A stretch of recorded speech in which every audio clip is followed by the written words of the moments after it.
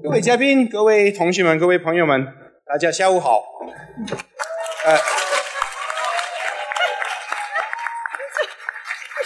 我代表哈佛费正清中国研究中心，对各位表示热烈的欢迎。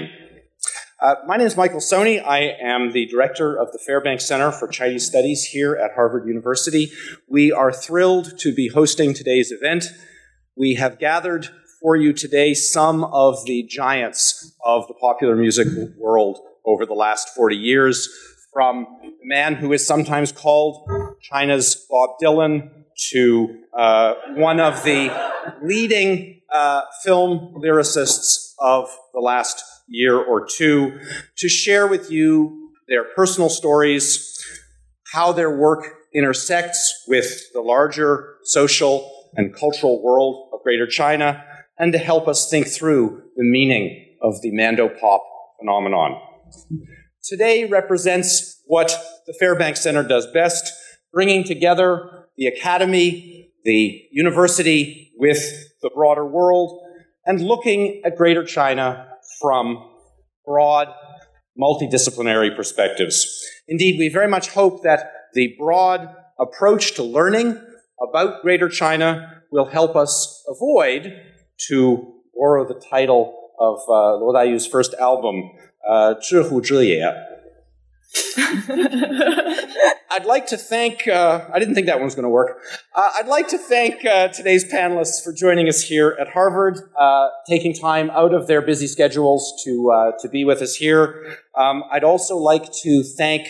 especially today's moderators, Professor Tian Xiaofei and Professor Li Jie, for their efforts to bring together today's spectacular event. They've both worked tirelessly to make this event happen. I'd also like to thank my colleagues at the Fairbanks Center, some of them at the back there, for their efforts. This was a very challenging event to put together, and I really appreciate their help. I'm very grateful to the participants, to the organizers, to my colleagues at the Fairbanks Center. Thank you all so much. You're not here to listen to me. Please now join me in welcoming Professor Tian, who will introduce today's panelists.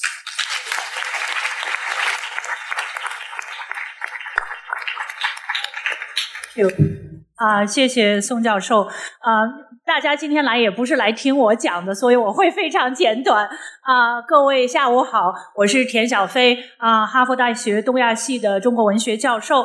非常欢迎大家，感谢大家来参加今天这个中国流行音乐与文化40年这个活动。那这次活动呢，刚才Michael Soni 已经感谢了很多这个来帮忙的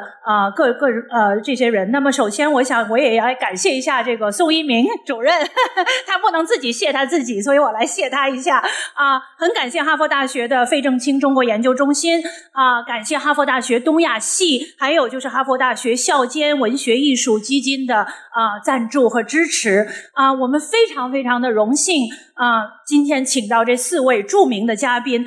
他们的创作可以说对近40年的中国流行音乐具有代表性的意义。那我们在做学术讲座的时候常常说某某研究者无需介绍，我觉得这4位词人真的是无需介绍的。那罗大佑先生，我的少年时代在1980年代的时候粉丝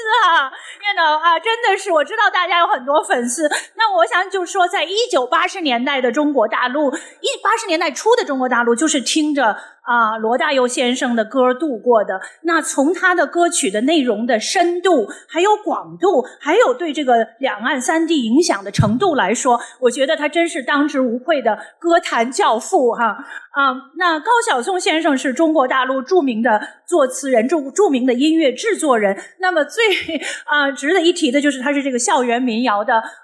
所以呢，方文山先生是华语乐坛重量级的词作者。那我想很多人都知道说他是超级歌星周杰伦很多年的合作伙伴，可是我常常想，没有方文山的话，周杰伦根本就不会是我们今天所知道的周杰伦，这是我个人的想法，我想也代表很多人的想法。那么尹约女士呢，是近年来非常受到注目的词坛的新秀，因为很多知名的影视作品的主题曲都是由她执笔作词的。那我想因为就像我说的，在座很多听众都是4位嘉宾的粉丝，所以我真的不用画蛇添足的来很长的介绍他们。我想今天这个开场白就是提醒大家注意一点，就是这4位嘉宾具有一个共同点。什么共同点呢？这个共同点不仅仅是他们的名声和他们的来历，而且我觉得是他们在音乐界的独特的身份，也就是说他们都是天才横溢的歌词作者。所以我们今天的活动的聚焦点不是歌星，不是作曲家，而是歌词作者，是词人。为什么呢？因为我想在中国传统里，音乐非常重要，但是歌词从某种意义上来说更重要。从中国文化传统的源头，从诗经、乐府、唐诗、宋词，他们的音乐到今天都已经失去了，但是词还在，构成我们文化传统的血液和脉络。宋词就是宋朝的流行歌曲，但是宋词很有意思的一点，每个词牌的曲调都是一样的，只有曲词在变化，所以写词就是不叫写词，叫填词。所以我想在中国传统里面，诗和歌从来都是紧密相连的，从诗300到乐府到词，不但是中国文学传统中的盛典，而且真的是和中国的诗学、美学还有政治哲学息息相关。他们曾经都是传唱在人们口中的流行歌曲，他们代表了个人最隐秘的心声，但是合在一起，他们也代表了时代的声音。所以我想他们常常在整个的中国传统里面被视为既具有凝聚的力量，也具有颠覆的力量。我就想分享一个真实的故事。在哈佛大学的古典学系 Classics Department 有一位教授，他是从事古希腊和拉丁文学研究的，他的名字叫 Richard Thomas。然后他是在美国有一个100多年的楼伯古希腊拉丁文学经典，他是3位主编之一，很著名的古典学者。但是他是鲍勃迪伦的粉丝。他多年来在哈佛开设一门关于 Bob Dylan 的一门课，一门 Freshman Seminar 本科生的课程。他为此受到了很多同事对他侧目而视。但是2016年Bob Dylan 获得了诺贝尔文学奖，从而呢重新定义了文学的疆域。那很多人从此以前是侧目而视，但是从那个以后，突然对汤马斯教授的这个迪伦101 Dylan 101，他们就是刮目相看。那汤马斯教授当然立刻就很高兴地写了一部畅销书，叫做 Why Bob Dylan Matters。那么在书中他就谈到这个迪伦的歌词中有欧洲古典文学的传统对迪伦的影响。那我个人是研究古典文学，我也研究现代诗。我觉得在这4位词人的歌曲中，我常常注意到中国古典文学的影响。更不用说在我们中国的文化传统中，诗和歌是被视为一体的。那么的确在我看来，这4位词人的作品往往和新诗没有任何区别，而且实际上远比很多新诗都更吸引人。它跨越了时间和空间的限制，在人们的口头传颂不已。所以我最希望与我们的几位词人的，就是希望借这个机会请你们谈一下你们个人的故事，你们个人的创作经历和中国流行音乐历史变迁的紧密的交织。我有很多问题，比如说你们怎么开始写歌词的，在你们的创作中你们怎么处理词和曲的关系，歌曲和市场的关系，你们心目中的听歌人是谁？在创作不同歌曲时有没有不同的理想的听众怎么样子影响到你们的歌曲写作？我现在把我的问题拿到前面来问，是为了后面节省时间给我们的听众，所以呢我就不多废话了。现在李杰教授是现当代文化的专门研究者，我想请他也来讲几句话。好，谢谢大家。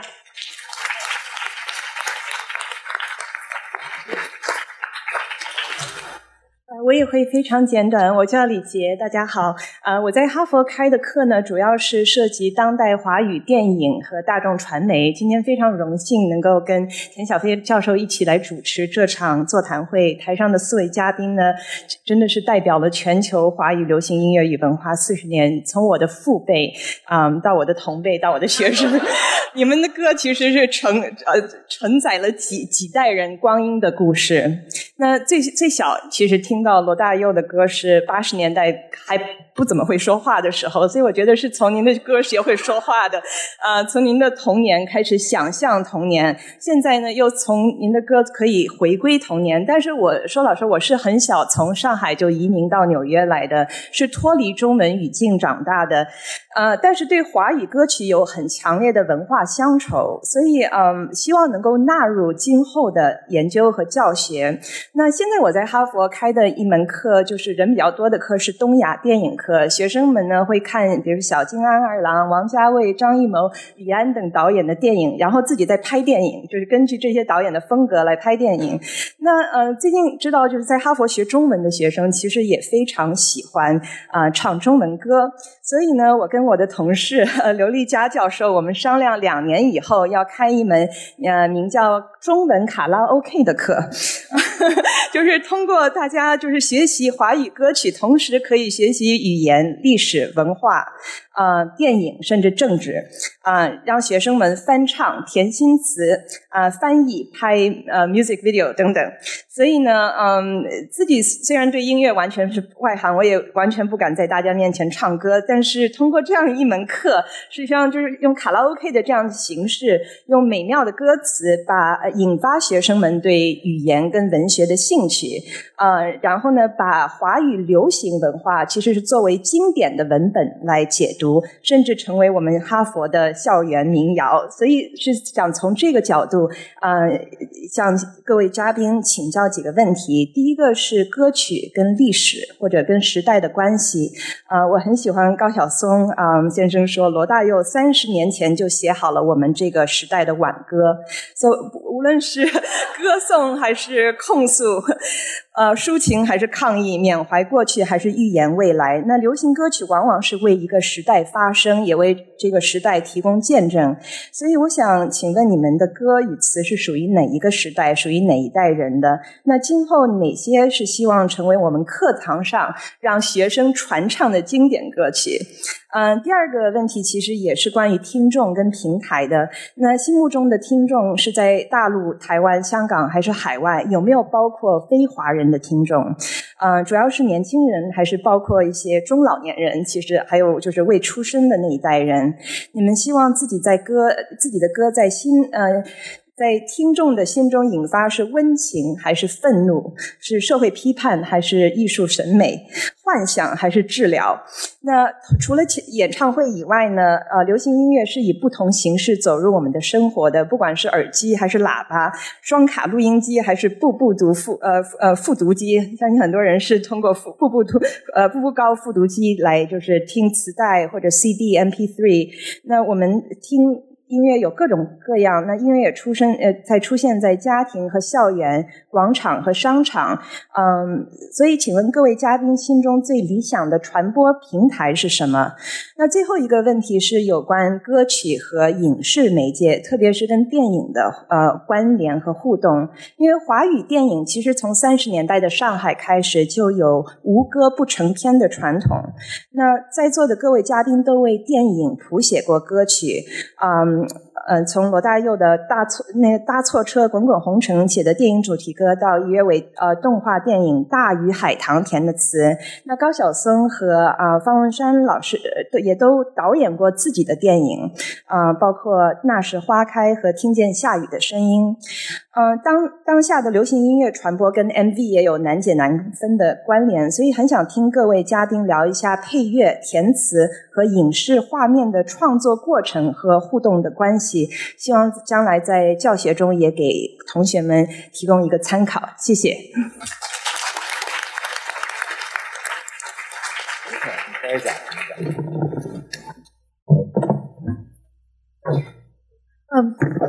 那么我想我们是不是下面请这个大家期待已久的几位老师来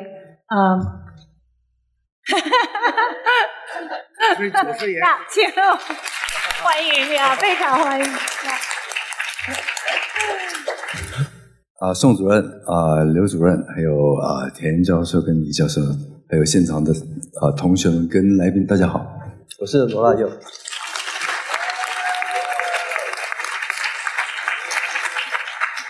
因为今天讲话的时间，我们个人每个人分到15分钟，那创作了也蛮久的哈，要在15分钟里面讲得很清楚、很透彻是不可能的事情。这样，我是出生在1954年，也就是上个世纪的这个最中间开始算，往后算一点点这样的时间。那我个人相信，其实每个创作者或是每个人的生命，跟他出生的地方跟出生的时间都很有关系。他出生在什么地方，他是什么样的时间出生，然后因为时间会发生一连串的影响，所以这个就会影响到他的创作。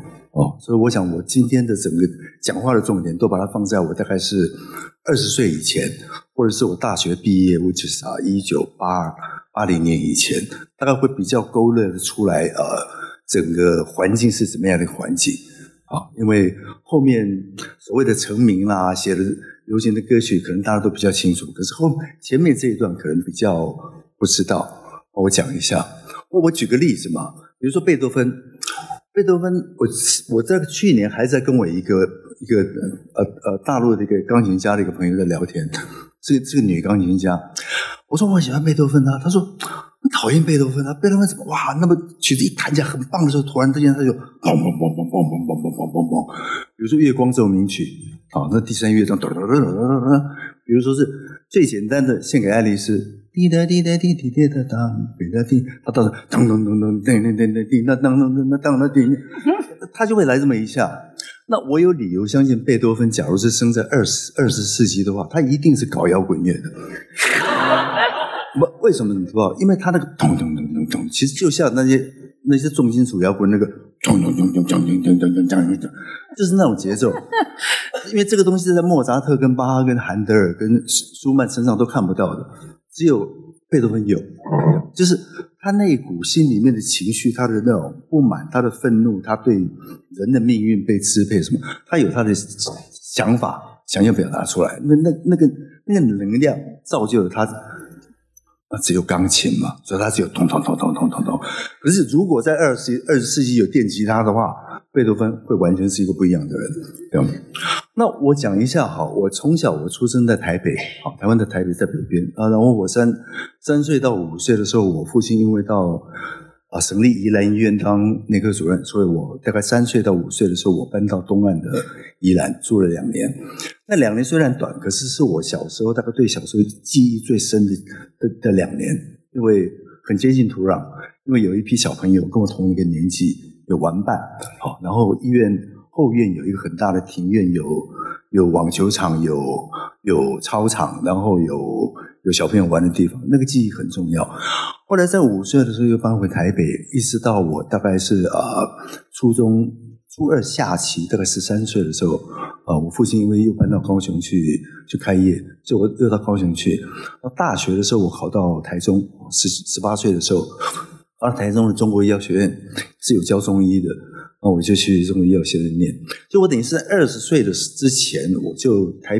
在台湾的中部、北部、南部跟东部我都待过。那因为我是客家人，所以我可能会对这种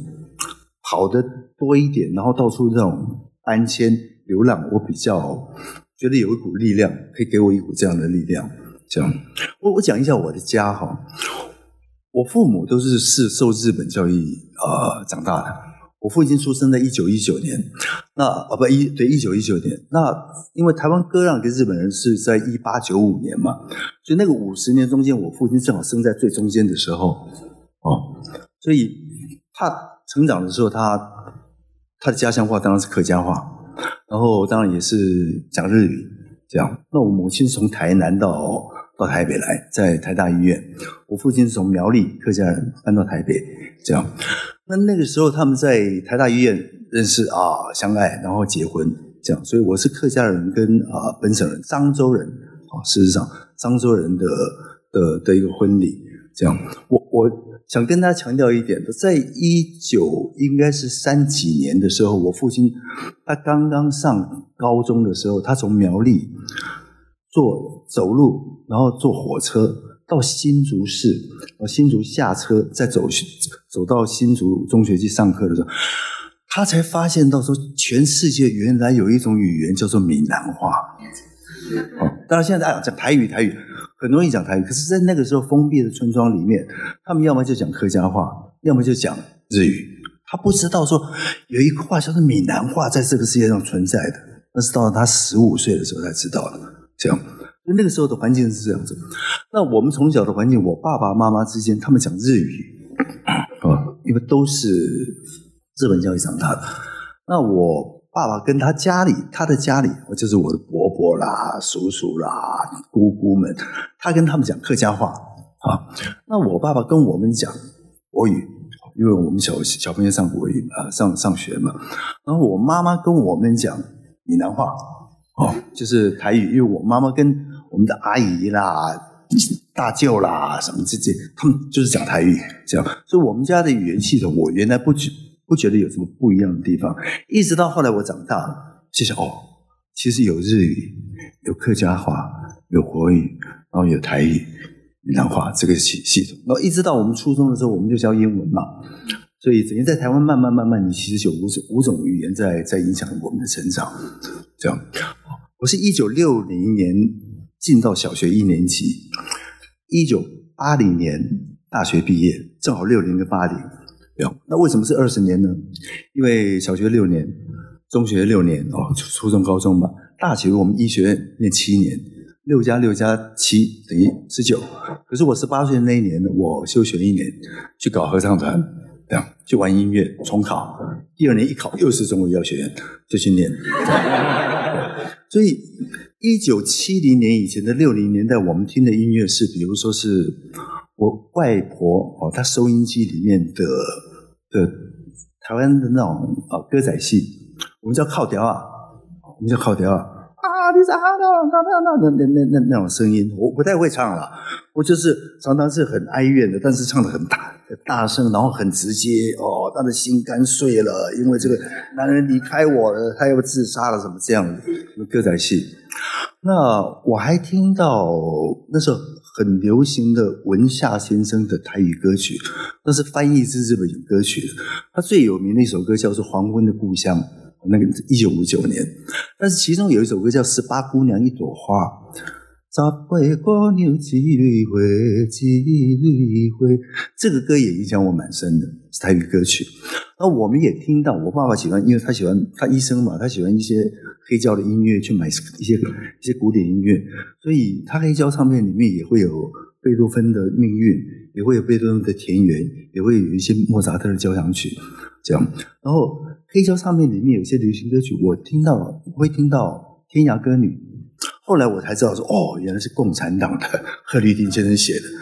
可是它是个很棒的流行歌曲。我还听到在1959年创造的那个周兰萍先生写的《绿岛小夜曲》，那是在台湾土生土长的国语流行歌曲。我还听到其实是在租界年代的那个时候的姚敏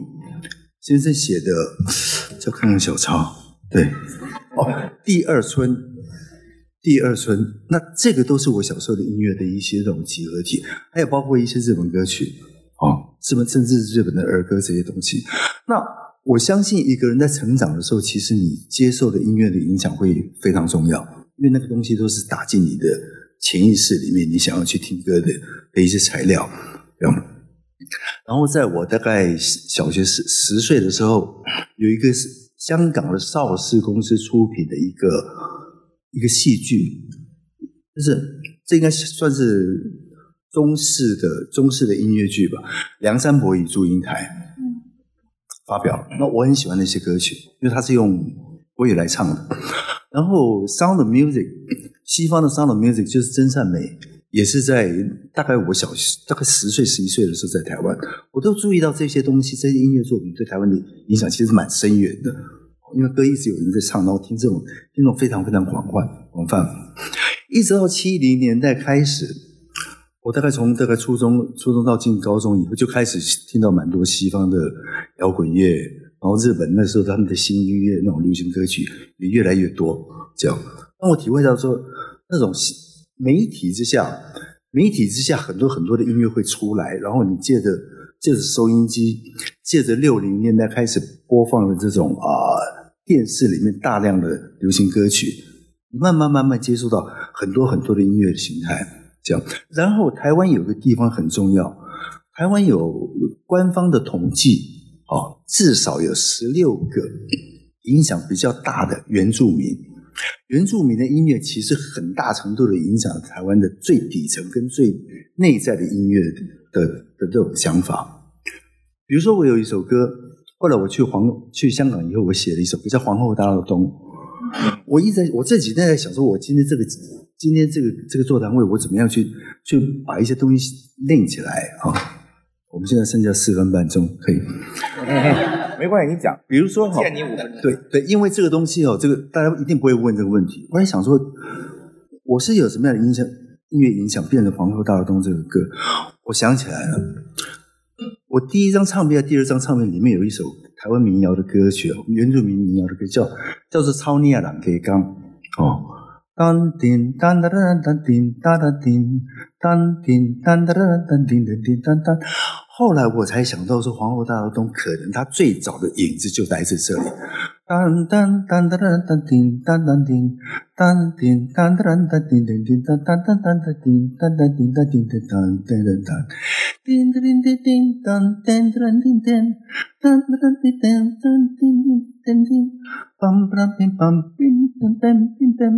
乒乒梆梆梆梆梆梆梆当叮当当当叮当当叮。我相信这个音乐之间它有某种程度的联系性的，那就是为什么在台湾的祖先的老祖宗这种口传的，那个时候根本就没有录音机的情况之下，这样的旋律影响到我，然后到了我大概1990年的时候到香港在那个时候算是在华人世界普遍来讲算是最先进的地方嘛，我们用比较摇滚乐的形式去把它编成一首因为像香港什么事情都得商业化嘛，否则你没有办法赚钱嘛。所以其实我这首歌里面包含了蛮重的原住民的音乐的影响，把它带到香港去。我相信是这样的一种影响。这样，那我想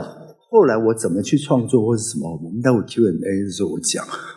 我最重要就是我刚刚提到一些语言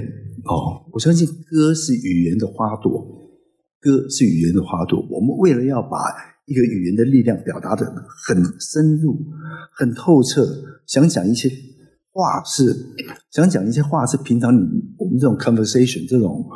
绘画里面表达不出来，所以我们用另外一种模式叫做歌，是这样一句话，这样的一个想法，这样的一个 idea， 这样的一种感情，它能够穿透时间，使它变成10年以后、20年以后，大家也可以连接起来的一种感情。我非常相信这个事情所以今天我刚刚讲说日语有客家话，有闽南话，有国语，有台语，有后来学的英文，整个东西是一个我自己成长的一些养料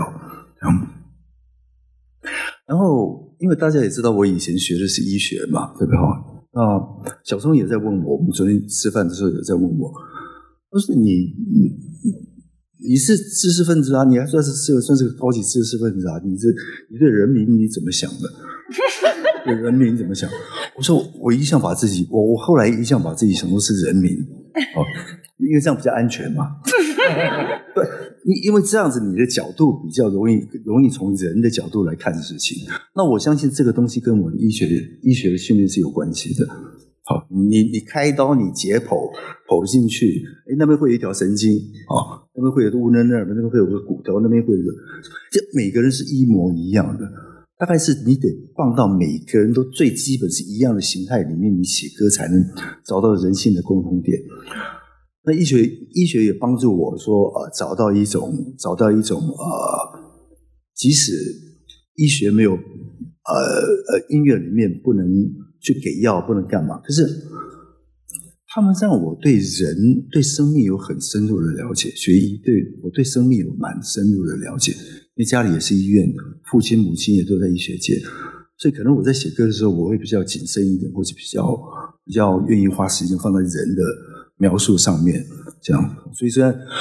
你念医学念了7年没有当医生，很可惜少赚了很多钱。我说没有关系，我用音乐赚的钱把它赚回来。所以讲到现在，就是包括1930年代的邓宇贤先生，他也是个客家人，他写了几首台语歌曲，到后来都是到现在我们都还在唱的还包括陈达那种陈达的台语的那种讲法，他的唱法就是我们想表达的这种语言本身的这种穿透力，这样我觉得有关以后成名以后1990啦，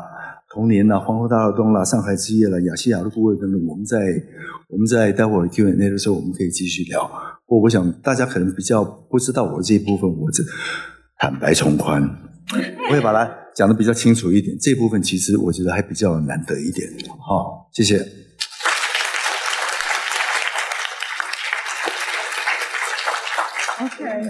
非常感谢罗大佑先生非常风趣的而且非常有意思的演讲。下面请我们高晓松先生。我这个原本准备的，由于大佑讲了这一摊事儿，就原本我以为他要讲台湾的流行音乐整个的发展，然后我说我正好接上讲受了台湾流行乐影响的大陆流行音乐，结果讲的是20岁以前我还没生的事情。那我也对，我也讲20岁以前的事情，这个我觉得很好，因为其实那些东西大家媒体搜一搜什么的都其实不用我们在这里讲。我也来讲讲就是我们内地的流行乐最重要的孕育的过程，因为跟台湾有极大的不同，就是台湾还是个比较正常的接收到了，比如说有猫王的时候他们听到了猫王，然后有日本的时候听到日本。我们是一个非常奇怪的一个成长的社会，就是从什么也没听到，根本就是聋的，就是一生就是只听过8个样板戏，就是全国人民只听8个样板戏，就是这8个戏，其他的什么都没有。这8个戏我每个中国人都可以把这8个戏从头到尾唱一遍，就是从穿林海开始，然后就林海雪原，就是全部都能唱，但是除此之外就没有任何的音乐，没有任何的东西可以听到。然后我到小学初中的时候，大概只能听苏联歌曲，所以我们后来创作就我们那一代人的创作，在音乐性上是深受俄罗斯音乐的影响，就非常奇怪，起手都写369拍的歌，就是因为我们没有别的歌听。我记得我我的第一勺金，不是第一桶金啊，那个第一挖耳勺金，就是我的母亲那时候家里穷嘛，又文革之后什么也没有我母亲就说咱们去那个印一点歌本吧，这样我们就去卖歌本，就带着我现在叫什么盗窃这个国家财物，对，薅社会主义羊毛，就跳进教研室里去，然后用那种油印机，用铁笔，你们年轻人都没见过油印机是什么样子，用铁笔在一张蜡纸上写，然后把蜡写掉以后，等于把蜡抠掉，然后把墨再铺上去，然后用滚子这样一张一张滚出了什么呢？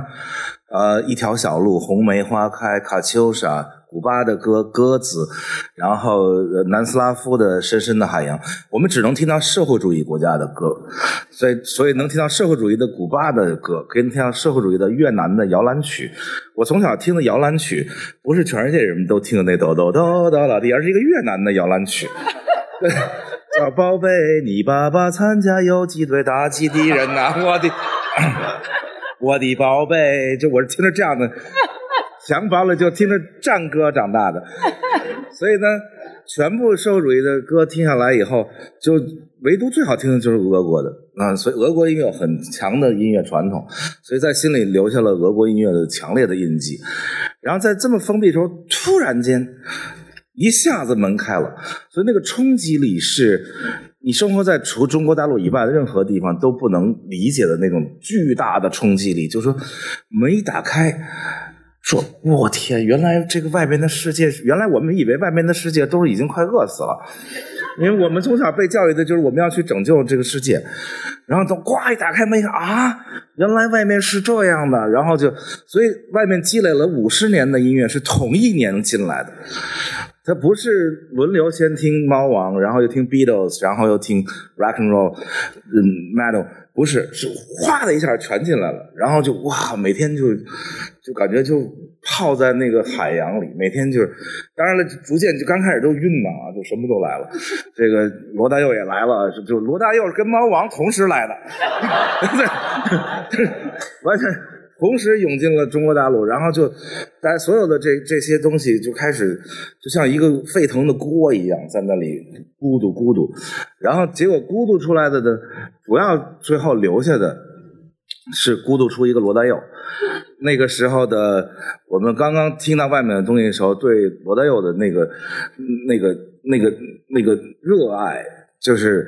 每一间，我那时候我在清华读大学的时候，如果不是每一间宿舍一定是每隔一间，就是墙上贴满了手抄的这个罗大佑的歌词。这是为什么呢？为什么罗大佑这个破锣嗓子，然后怎么就脱颖把所有其他人唱的都那种天籁一样的全都毙掉了？我再说我们大陆流行音乐的另一个来源，就是我们经历了一个极其高潮的诗歌年代这个在其他地方是少见的，在台湾在香港其实都没有经历过那种高潮的诗歌年代，就是那些大诗人在那个年代80年代初的时候是全民偶像，比今天的吴亦凡什么这些都还要厉害，就是北岛、顾城、海子舒婷这些人是家喻户晓，每一个学生的书包里都要有一本，当时叫《朦胧诗选》，这《朦胧诗选》是一个暗黄色的皮儿的这么一个玩意儿，然后大家见面像对暗语一样的，就都能把那些卑鄙是卑鄙者的通行证，高尚是高尚者的墓志铭，然后每个人都可以这个是我们班一个团支书写了一首诗发表在北京青年报上，他居然收到了1麻袋的信，就是从全国各地，我们全班帮他看信，然后帮他去见，那时候不叫网友叫见笔友，然后我分到天津大港去见一个姑娘，提她去，我专门从北京跑到天津大港去敲人家门，也没电话，那时候什么也没有，就直接敲门，打开一看长得一般，走了回去报告。所以那个诗歌的年代是非常澎湃而汹涌在那个时代没有人的地位比那几位大诗人要高，就是诗歌在当时的社会是非常崇高的地位，这可能是我们民族一向的传统。大家看我们这么薄的历史课本，每一朝每一代就那么几页纸，但是一定在每一朝每一代之后要说这个朝的诗人，这就是我们这个民族的传统，从来没有说过这一朝有什么企业家或者那必须是诗人这个本朝的大诗人谁谁谁，而且甚至把本朝写大字的写得好的，就是本朝有一个写大字写得好的叫颜真卿，这么珍贵的历史课本里就记录的都是这些东西，然后当然从来没有记录过音乐家历史课本里从来没有一朝说本朝还有音乐家谁谁谁，说明什么？音乐在我们这个民族的血液里其实不是那么的高，在历史上，但是诗歌是非常高的，诗歌一直是排在最顶级的位置，超过画家，超过各种各样的人，超过皇帝，那样就是李白、杜甫是这个地位是永远在那个地方的。所以我们受到了诗歌的强大影响之后，罗大佑就从那个里咕嘟出来了，因为他写的歌词最好。就是最像我们当时所有的人就是热爱的那些诗歌一样，所以而且这个中国自古啊说写作要赋比兴啊，但是呢诗通常都不赋的，就上来就比兴。这个罗大佑这个是不赋不比，直接就兴，就是上来就是我们写东西都是受训练，说先写半块橡皮，然后那个等等先赋，然后再比，最后才兴起来。罗大佑上来就春天的花开，秋天的风以及冬天的洛阳，就是不赋不比，直接兴。但是这种写作方式是非常像诗歌的，因为诗歌就上来就兴，就不用写那些细节啊等等等等。所以在整个诗歌的年代里来到了这个我们这儿的所有的这些歌里面，当然罗大佑是最接近当时诗歌年代的光芒的所以成为了当时最明亮的灯塔。应该是这样讲，就是在我们那个年代有最亮的一盏灯塔就是罗大佑，当然还有一盏叫崔健在那儿但是这么多年过去，40年过去有时候我回头想想，或者去卡拉 OK 说想唱什么歌，或者是我发现非常有针对性的愤怒的作品，其实生命力不是特别长久如果你只是针对一个非常具体的说这件事我愤怒了，其实这就是为什么那种类型的摇滚乐就不太容易有长久生命力，尤其是 hip hop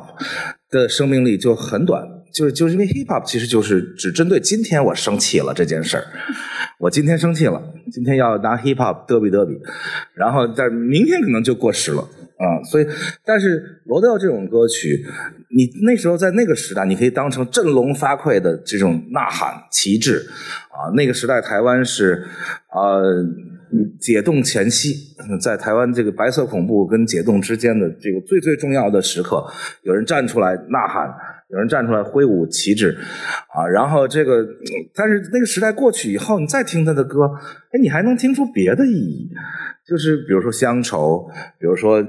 对人的对爱的等等那些东西，我觉得这种东西的生命力就比较长久，而不是那种很愤怒的等等等等还剩5分钟好所以基本上我们是在1990年代之前，我们很缺少自己的流行音乐在1990年代之前大陆就只有2种音乐，一种就是电视上的晚会歌曲因为那时候中国大陆没有唱片公司，中国大陆第一家唱片公司是1992年才成立，所以在有唱片公司之前的漫长的年代里，实际上大家都是野生的，就要么就是在那上头歌颂这个社会，要么就在地下批判这个社会就没有歌写自己，仿佛自己都不重要，我的爱与愁都不重要，我的成长，我的所有的那个忧伤都不重要，重要的是这个社会到底是好的还是不好的，然后大家全都在这上面。所以后来等我们应该算中国流行音乐的第一代这个创作人所以等终于有了唱片公司，然后我们第一次以中国流行音乐的方式出来的时候，还被这两边骂了一顿，因为我们终于开始写说我的小小的成长，我有一个同桌的你，我有一个上铺的兄弟，然后我有一些我愿意记得的事情然后就被原来的那两波，一波是原来的晚会歌曲，歌颂社会的，说你们没有寓教于乐。我说为什么要寓教于乐？说文以载道，这是中国自古以来这个必须的，这个文如果身上不载道，不背上这东西，这文就没有意义。你说那我们自己就不是没意义吗？我们的自己的成长，我们小小的心灵的这个变迁，难道不是吗？然后摇滚乐也把我们骂一顿，说你们这什么玩意儿？难道我们不应该呐喊吗？那我们不应该到处去呐喊？后来我说是，教堂倒了，我也知道，大家都看见了，教堂倒了。但是你每个人都有不同的分工，你可以去到处敲锣说教堂倒了，教堂倒了，知道吗？可是问题是，教堂倒了的声音是巨大的，那么大的声音他都没听见。你每天敲个锣告诉人家教堂倒了，有什么意义呢？那不如去捡一块砖，捡一块瓦，然后努力的去把它垒起来。也许不能把教堂垒回去，但是也许可以更感动多一个人，然后更让这个世界更美好一点。还是到处去敲锣，我觉得都需要需要有人去敲锣打鼓，然后也需要有人去写一些美好的东西，然后一点点的这样做起来啊。所以其实我们整个这个创作的脉络就是这么来的啊，诗歌的年代，然后打开了国门，大家都来，然后第一轮全是摇滚乐啊，因为我们打开国门的时候正好是全世界摇滚乐最高潮的时候。大家想想我们打开国门的时候1982年听到外面的歌，到1984年就 Live Aid， 全世界最大规模的演出，摇滚乐就开始了 U2 等等啊，这个所有的摇滚乐大师都在这个 Live Aid 舞台上，然后我们就突然就看见了那些东西，然后大家全部以摇滚乐。其实还有一个原因是憋久了，这个社会如果你闷在那闷久了，一打开盖的时候就像一高压锅一样，首先喷薄出来的肯定都是那些东西，然后才开始水落石出，说哦，原来我喜欢的是弹着木吉他，然后写这样的东西。我逐渐才明白说，其实不是一个风潮来，最终是什么样的音乐选择了你，而不是你选择了什么样的音乐。我们最开始都选择摇滚乐，因为觉得酷嘛，你看这大师们，然后头发都带我长发及腰，对，全都到这儿，然后琴还没弹，先得对，先甩起来再说啊，这个。结果后来弄着弄着，就有一天回到家，乐队排练完了，觉得耳朵好燥，这个耳鸣，然后就抱着吉他，写了个同桌的你啊。我想说我第一次会写歌是也很有意思。社会是闷久了要爆发，人也一样。尤其像我这种缺少像大佑哥这种有骑手人格的这样的人，就他有呐喊的骑手的这样人格，我是就没有这种人格。我从小最大的梦想是当一个门客，所以我就没有想要写有什么要表达的，不知道。结果正好是1989年的夏天，然后这个就不多说了。但是呢，我就因为那一年的夏天发生了一些事情，我就被这个家里关在那个一个阁楼里，说你不许出门，你就得在这儿待着啊。结果那些事儿本来就让你心情非常的，哪怕像我这样一个这个就既没苦难过也没什么就那么长大的孩子，都觉得受到了重创。再加上那个阁楼里每天不能出门，然后就在那儿看，在上海虹口区的一条河边，然后就看下雨，然后雨打在那个阁楼出去就是长长的那屋檐，雨打在那屋檐上和那水里。年轻的时候你很容易绝望的，不像今天怎么着都没事，然后就对，所以但是呢，你总要有一层窗户要捅破。其实这个创作的人，很多人其实心里有很多东西，他就最后没能创作，或者很多人心里有很好的情感，但是最后没捅破那层窗户纸，就没有传递到嗓子去。所以听很多人唱歌说这人嗓子挺好，但是这层就没捅破，就没连起来。一旦心灵跟嗓子连起来，你就从唱歌变成了叫歌唱；一旦心灵跟手连起来了，你就从这个习作啊等等，变成了一个你真的有自己作品的东西。就那年由于在重压下，然后极度的那个焦虑和因为也没有通信工具，也不知道其他人同学们，然后在极度的焦虑下，突然有一天，就本来是抱着吉他在唱罗大佑，唱着唱着，突然觉得这歌好像罗大佑没写过，然后赶紧把它再唱一遍，再仔细想，果然这歌不是罗大佑写的，这歌是我写的。我就是这么学会了写歌。因为像我这种人，如果没有强大的被动的压力，我很少有那种主动的悲天悯人的那种情怀啊。但是那一下就炸开了，就突然觉得这个地方那层窗户纸。有人有幸，就是或者因为外界的压力，或者因为上帝给你的才华，就捅破了那个纸。有的人其实就很倒霉，就我在行业里看到很多创作者等等，一生你就觉得怎么就没捅破那东西，就你看他的东西你就急死，或者听他唱歌你就急死啊。但是呢，我们有幸生长在一个就是爆发性的年代，就从接受外面的东西啊，到自己社会的变迁，都在一个非常强 hardcore 模式里，就是像打游戏一样，是在最强模式里成长啊，所以速度也是非常的快。这个在高速的运行中会产生很多奇怪的事情会发生，就是大家如果学物理的话就知道，物理如果速度非常高的话，那苹果其实是不掉下来的。只有慢下来，苹果才会掉下来。所以在那个时代，中国大陆在那么短的时间内，1980年代以前没有听过任何音乐的情况下，然后突然间就爆发，然后一直到本来我想讲的那个时代。今天我先讲到这儿，一会儿有机会再这个跟大家聊，谢谢。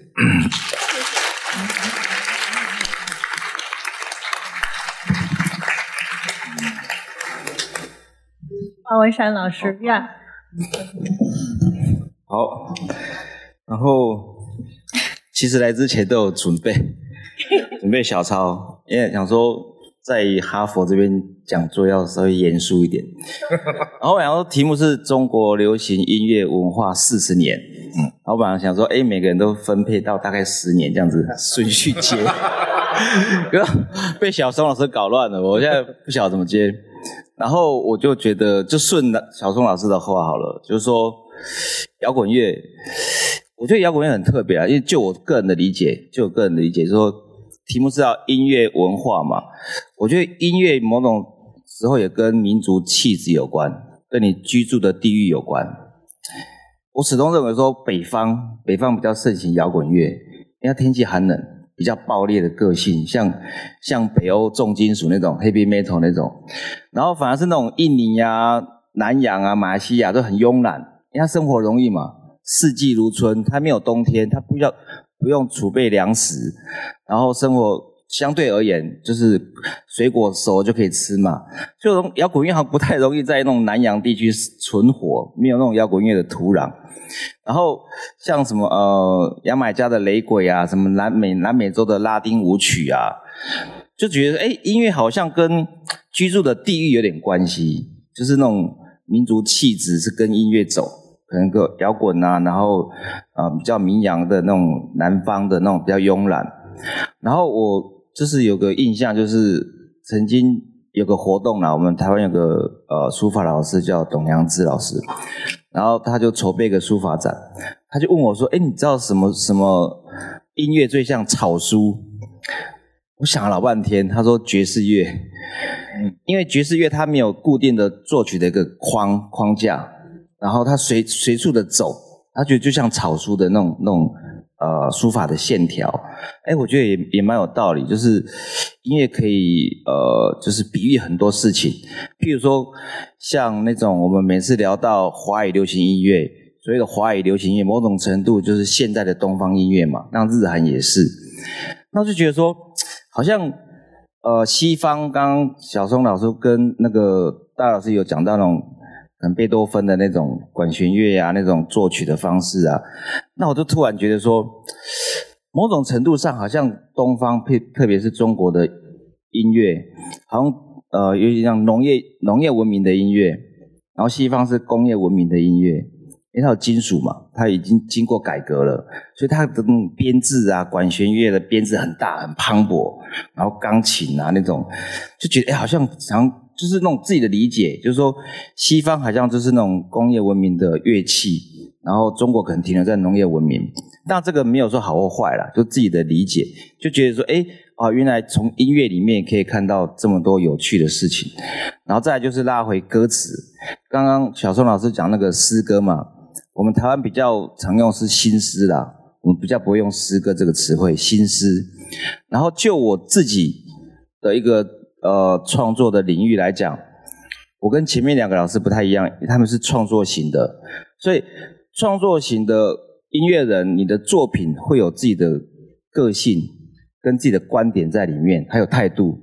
可是我们纯粹作词的人来讲的话，其实我们是受委托的，比如说一个电影要开拍了，一个电视剧要开拍了，然后一个线上游戏，然后我们受到的指令是说它可能有关键字要放，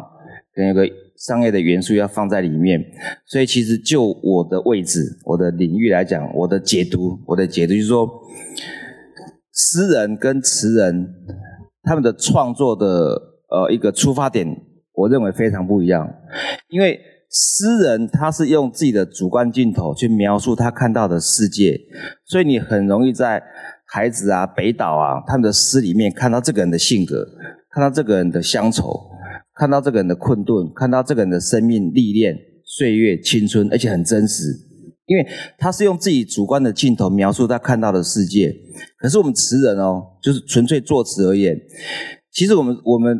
服务的对象是听歌跟写歌的人，还有唱歌的人，所以我们的情感不会在里面。你不会从我的歌词里面看到我的乡愁，然后看到我的困顿，看到我的青春岁月，不太会。因为我们是被动式写作，比如说可能有一个委托案了，比如说有个专辑要开案了，然后我们要比稿。当初进来台北的时候，因为其实创作它不是民生必需品啊，然后当初台北的那个唱片圈就是比稿输了就是输了，他没有入稿费，他也没有底薪，可能一个月比稿3首4首，然后你都输了的话，就是零报酬、零收入。就是说，就我的理解，就是诗人去创作诗作的动机是主动的，他抒发自己的情感，而且他落笔的当下，作品就完整了，他就有生命了。可是我认为词一定要跟曲搭配，他的生命才完整。对，因为你要有传唱度嘛，你要有传唱度才有创作的必要性跟流通度嘛。所以我们创作就纯粹作词而言，其实思维很不一样。就是说，我们是服务他人的，我们是用客观的角度去服务别人的情感，所以我创作的过程中有个因素，就是情感的最大公约数，就是创作里面的一个必要。因为最多数人会遇到的情感状态，最适合写成流行音乐，因为流行音乐讲的就是感情、爱情、亲情、友情。所以我们有时候你悲伤的时候去 KTV、K 房点歌啊，就觉得好像心有戚戚焉，或者说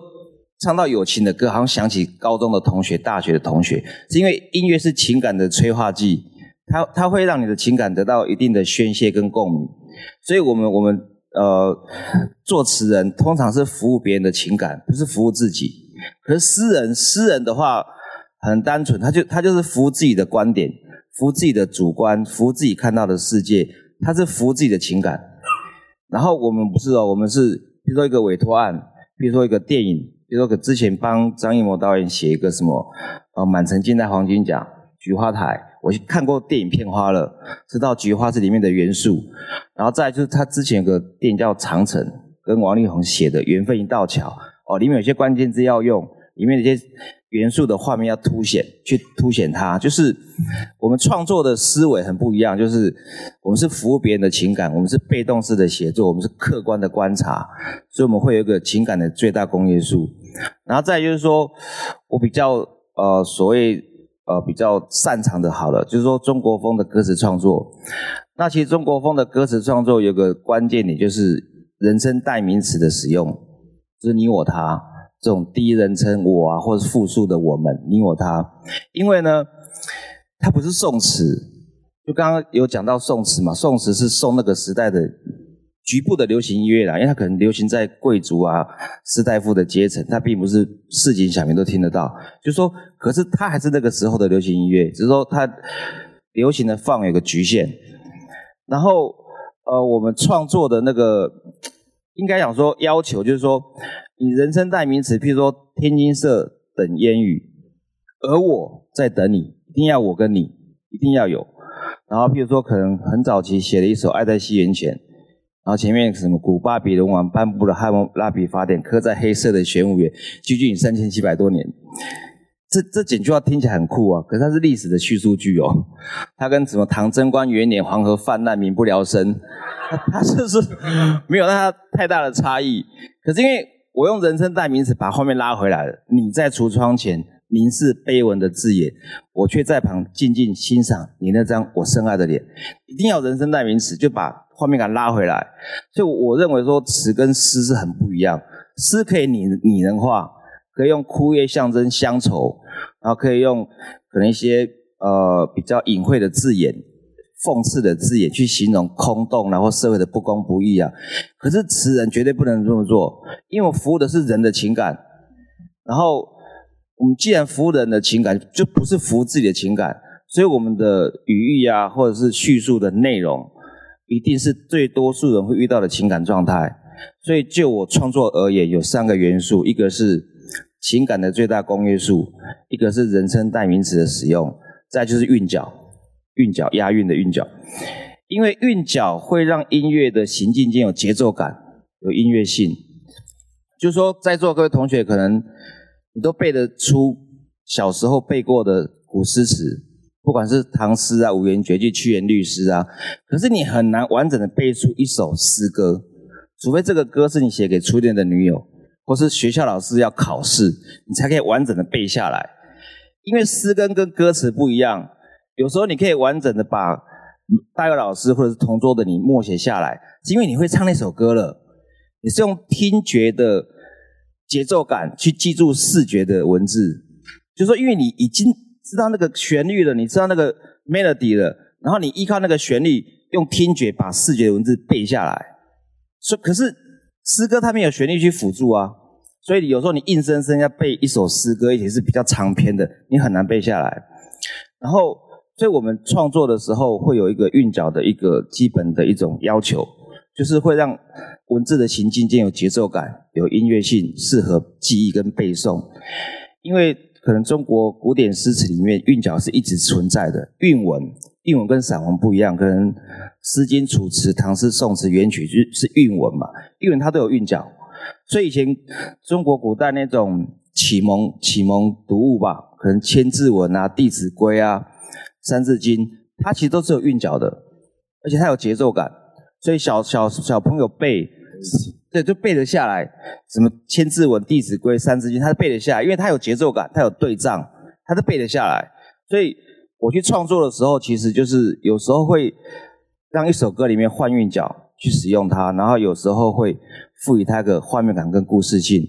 然后某种程度，我创作歌词的时候，我会把它当作电影脚本去经营，就是收集资料。可能像上海1943，上海的那个视觉元素，那个时空背景的文化符号，可能吴侬软语啊、白墙黑瓦，然后外滩这种去收集资料，把它当作电影脚本。所以我写上海1943的时候也没有去过上海，隔了很多年才去。然后我写烟花易冷是因为看了一本北魏时期的一本书《洛阳全然记》，然后他就把北魏的倾塌、佛寺的毁坏啊，用文字叙述下来。那我觉得那个时空背景没有影像嘛，可是那个文字有点像纪录片，你知道，他把建筑的结构，然后市井的布局啊，都把它记录下来。我就觉得哇，那个年代居然有人用文字当作纪录片，把那个城市记载下来，然后就写个《洛阳全然记》那个烟花易冷。就是说我会去收集资料，像可能青花瓷也是，就是说青花瓷一开始去收集资料的时候，它不是要叫青花瓷，它本来叫青铜器，就是千真万确的。因为我想用青铜器上面的铭文，就是殷商时期的经文嘛，去象征爱情的神秘。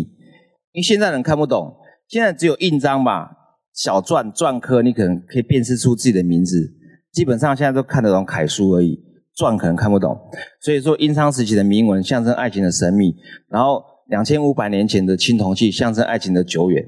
后来放弃了，因为如果说今天周同学啊，就是一个演唱会场合，就说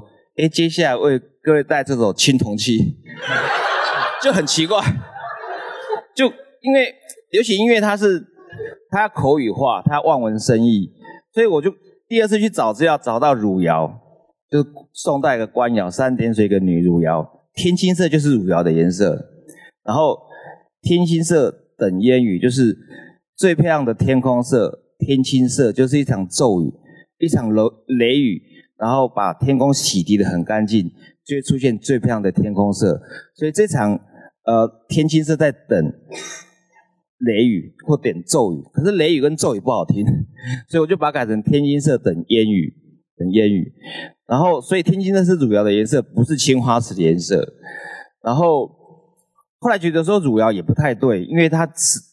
大家如果不去解释，大家不晓得汝窑是天青色。后来找到青花瓷，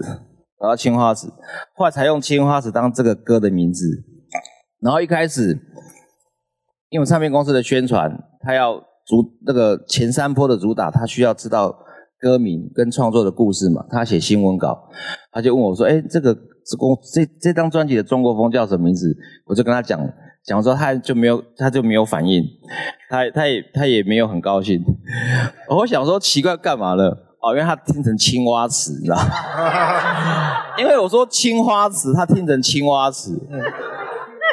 然后他在想说，可能我有赋予这个文字意义吧。可能我要用青蛙这样一跳一跳，有没有？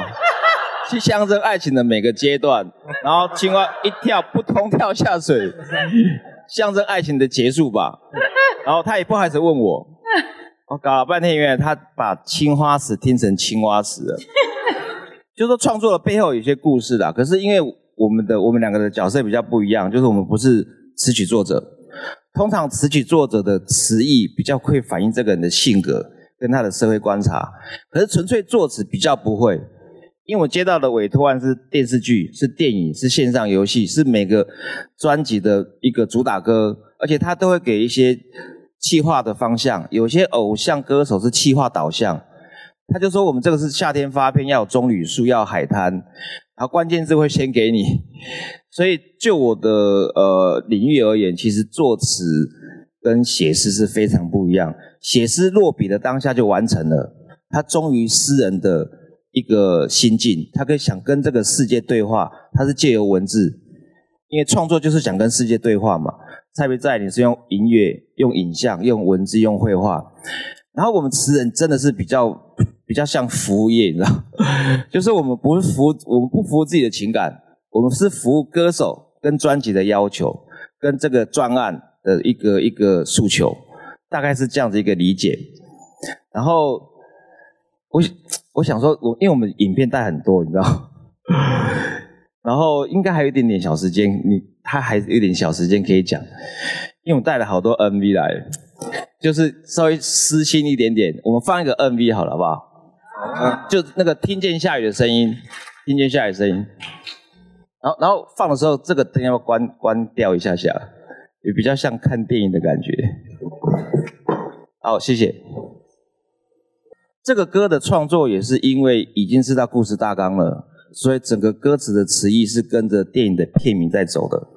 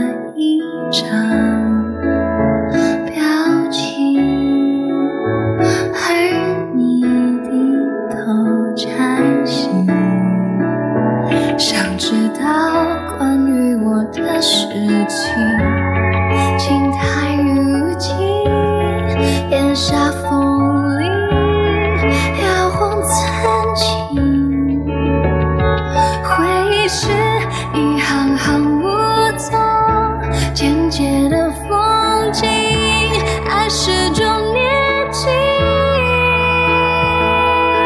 于听见下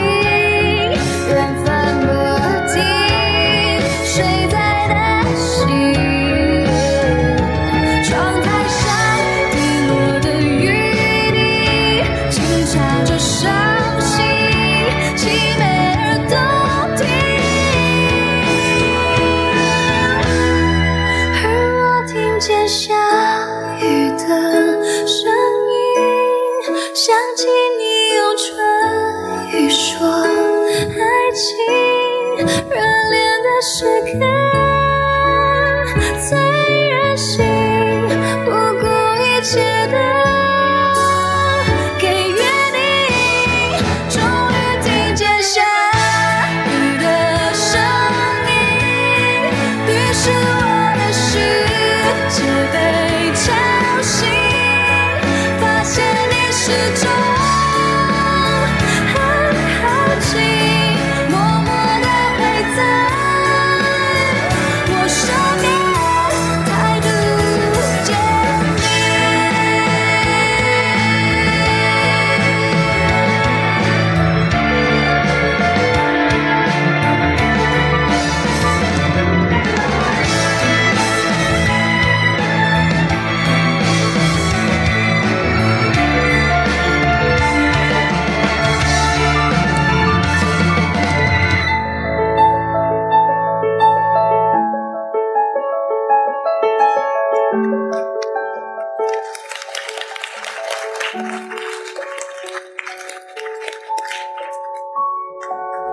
谢谢我们，谢谢方文山老师给我们提供一个非常不同的一个角度，关于这个作词那么下面正好就是因为说到这个为影视作品作曲，那么下面尹约女士呢我刚才提到有很多知名的影视作品的主题曲都是她来执笔作词的，所以我想她尤其是她是今天的嘉宾里面唯一的一位女性的词人，所以我想我们欢迎她来也来给我们讲一讲她的故事和她的经历。谢谢。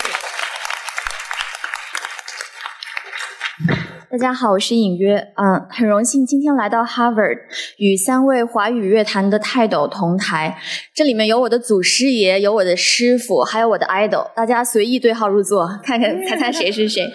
所以现在近乎是诚惶诚恐的心情，因为我非常清楚，我无论是从作品的数量、创作的水平，还是人生的阅历来讲，都跟3位前辈实在是相差太远了。但是今天来到这里，我更多的是想作为独生子女一代当中的一名女性创作者，谈一谈我这几年在这个由男性主导的音乐行业当中工作的经历和感受。谢谢。今年年初的时候，我和合作了很多次的歌手谭维维一起去看格莱美，然后看完之后他就发了一个微博上了热搜，结果没有想到的是有很多的评论是这样的：尹约居然是个妹子，什么你跟我说默的作词是女的，说大鱼居然是女人写的，然后这个其实在其他的音乐流媒体上和其他的平台上面，这样的评论已经陆陆续续持续了好几年了。然后呢，有的人就夸我说你写的真棒，像个男人，有的人就有的人斩钉截铁的说这绝对不是女人写的，发展到后来就有一个特别神奇的脑洞，说这一定是由男性研发的 AI 写的，而绝对不是一个活生生的女人写的。所以我当时其实是有很多这种哭笑不得的经历。那么对于创作者来说呢，其实每一件作品都是自己的心血，英文叫 brainchild。那遇到这种事情，你认为每一件作品都是自己直抒胸臆的一个真诚表达，但是为什么总会被贴上这样一个男性的标签呢？包括最开始在录音棚里工作的时候，也会有人说你长得像个玉女，但是你有一颗汉子的心，真棒。这个就是翟永明老师15年前写过一篇文章，然后最近呢标题被修改为请不要叫我女艺术家谢谢，然后在互联网上再次的广泛传播。里面是这样写的，他说女艺术家都经历过这样的时刻，当你创造出了令人惊艳的作品的时候，然后就会获得高度评价，这太棒了，好的简直不像是个女人写的。所以这些来自惯性的其实是一种惯性思维的男性话语，令很多的女艺术家其实是非常焦虑的。坦白说，这是我们的一个噩梦，因为这个背后的含义是说，女性的智慧是低人一等的。那么你现在是这个矮个子当中的高个子，你像男人了，很快你就可以加入我们了。所以这种处境让很多女艺术家会产生一种焦虑，没有勇气面对自己的女性气质，至少觉得我说我必须得像一个男的才行。但是好在我没有像文中所说的那样觉得像男人是个优点。但是年初经历这次网络事件之后，我就好好的想了一下，为什么反复的会被人说像个男人。有一个很重要的原因呢，其实刚刚文山老师也是提到了，因为我的作品大部分呢都是给电影写主题曲。那么在2015年我开始发表作品的时候，华语乐坛的音乐的这个唱片的时代其实已经过去了，越来越多的歌曲是给电影量身定制的。那么我们业内就叫这种歌叫贴片歌，所以这个一个贴字就能体现出音乐在电影面前的弱势。那么就像文山老师刚刚说的，这是一个被动式写作，是一个命题作文看图说话的过程。有一个现象，不知道大家有没有观察到，就是今年春节档有这么多票房好的电影，里面几乎没有主要的女性角色，而中国总票房排行最高的这些电影，大部分也都是男人戏，也都通过不了所谓的 Bechdel test 贝克德尔测试。这是一个原因。还有一个原因呢，就是这种像男人的思路其实经不起推敲。今天我很想跟大家逆向思维一下，像我们在座高老师写歌非常的骚柔，但是从这么细腻骚柔的歌词，从来没有一个人说你写歌太棒了，像个女人。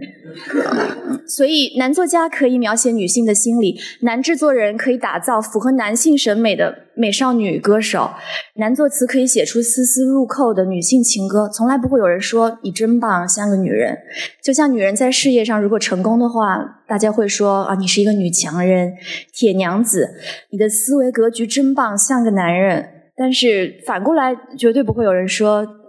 这个男人工作的时候很细致，像个女人，就是不会有人用夸赞的口吻就这么讲。所以这种表达呢，其实是大家没有经过深思熟虑就脱口而出的。我不认为这是一种蓄意的恶意，而是这种偏见其实已经很难逃脱了，因为我们大家都在这个当中生活了很多年。之前我也听过唱片业的前辈说，华语乐坛的男性创作者的商业敏感度比女性要强很多，女性创作者更倾向于自我的表达，言下之意就是说男性写的歌更赚钱，而女性写的作品传唱度没有那么高。当然我觉得这也是一种由普遍偏见而造成的差别对待。其实究其原因，还是因为华语乐坛之前绝大部分的作品都还是男性创造的，真正的女性创作者之前凤毛麟角。所以即使是像这样唱片业资深前辈的业内人士，他对女性作品的一个想象力其实还是就基本的想象力还是很缺乏的。那为什么华语乐坛幕后的女音乐人这么少呢？首先很简单，女性在政治、经济、文化各个领域平权其实是非常晚近的事情，而且一直以来社会对男艺术家的包容程度要远大于女艺术家。同样的敏感题材，男人去写的话，男人去创作的话，试错成本是很低的，可是对于女性来说就是碰高压线。比如说被关进精神病院长达30年的 Camille Claudel， 他当时如果你要把粘土的模型制作成青铜的雕塑，必须有官方机构的许可，但是审查员来了之后就说这个对于女性来说太前卫太大胆了，但是在同一个工作室的罗丹他就可以拿到这个许可。所以因为审查员认为女性的哪怕是女性的情欲、女性的身体还是应该由男性来定义，所以最后肯定有很多的作品都是数了罗丹的名字，他这一生的艺术梦想就只是一场噩梦而已。其次，拓荒时代如果男性冒险背井离乡，就会被视为是开疆拓土的勇士，可是如果女性一旦加入，就难免被冠以一些过于自由奔放、不够贤妻良母的联想。那中国的流行音乐其实还处在一个拓荒的时代，这个产业并没有非常的稳定下来，那很多的幕后音乐人其实是一个入不敷出的状态，他很难收到版税，甚至有很多的卫视在去播放一些歌曲的时候根本都不会给词曲作者署名。所以当社会对我们女性的普遍期望还停留在说要找一份稳定的工作，早点相夫教子的这个阶段，那么女性如果要选择一条没有安全网、没有铁饭碗的创作道路，其实是非常需要勇气的。那从哪里可以获得勇气呢？当然现在每一天我们都还会撞见各种困难、偏见、玻璃天花板，但是经过一代又一代女艺术家的不懈的努力，其实到今天我们的境遇和先辈们的遭遇相比已经有了很大的改善。我经常反复的阅读他们的人生经历，感慨之余也希望从当中能够总结一些教训，然后汲取力量，甚至为我们自己这些创作者的未来寻找一个答案。之前有多少女艺术家就是因为这个性别被剥夺了参加艺术创作的权利。Maria Anna Mozart 11岁开始在欧洲巡演，但是一到所谓的适婚年龄就被迫留在家里。虽然写出了很多好的旋律，但是流传到今天的一首也没有。很大的可能性呢，是因为后人把他们记在了他弟弟的名下。还有很多女性终其一生也没有办法摆脱被身边男性定义的这个命运。比如说 Clara 的标签是 Schumann 的妻子，是 Brahms 的倾慕对象。比如说 Fanny 的标签是 Mendelssohn 的姐姐，她发表作品也只能用弟弟的名字。就像 Lee Krasner 那句名言说I happen to be Mrs. Pollock, and that's already a mouthful. 我碰巧是波洛克太太，这就已经非常一言难尽了。其实为了对抗偏见 Krasner 已经把他的原名 Lenore 改成了男女通用的 Lee， 但这还不够，别人还说你只是波洛克太太，所以他很多作品到最后就只署名 LK， 希望这样子能够对抗别人对他的这个固定的思维。还有很多女性努力地抹去自身的性别色彩，拒绝加入女艺术家的联展。其实我觉得这也不能怪她们，因为我从小看画册，我觉得很惊骇，经常会专门的用括号标明说女，就是非常简单粗暴的标明不同。我们女性被当作稀有动物来观看，为了进入男性的艺术圈、男性的艺术史，为了实现两性平等的精神对话，必须舍弃自己的女性特征，追求无性别，就像是 Louis Bourgeois 说的 pre-gender， 或者是他很多作品当中体现的雌雄同体。但是我经常在想，性别是用来审视女性作品的一个显微镜，但是女性作品就一定要被性别这个标准定义吗？无性别或者是雌雄同体真的是我们最追求的一个终极境界吗？为什么一定要舍弃自我，或者讨好式的加入另一部分属性，才能够 break through 打入这个男性所主导的圈子呢？所幸到了今天，我觉得女性比起我们的先辈，女性在创作当中已经有了很多的自由，而且通过互联网发布作品的渠道也更加的广泛。当然作品发布之后遭遇隐性的偏见，这个还不可避免，但是至少我们不至于在创作的时候就先入为主的进行性别方向的考量设计和自我审查。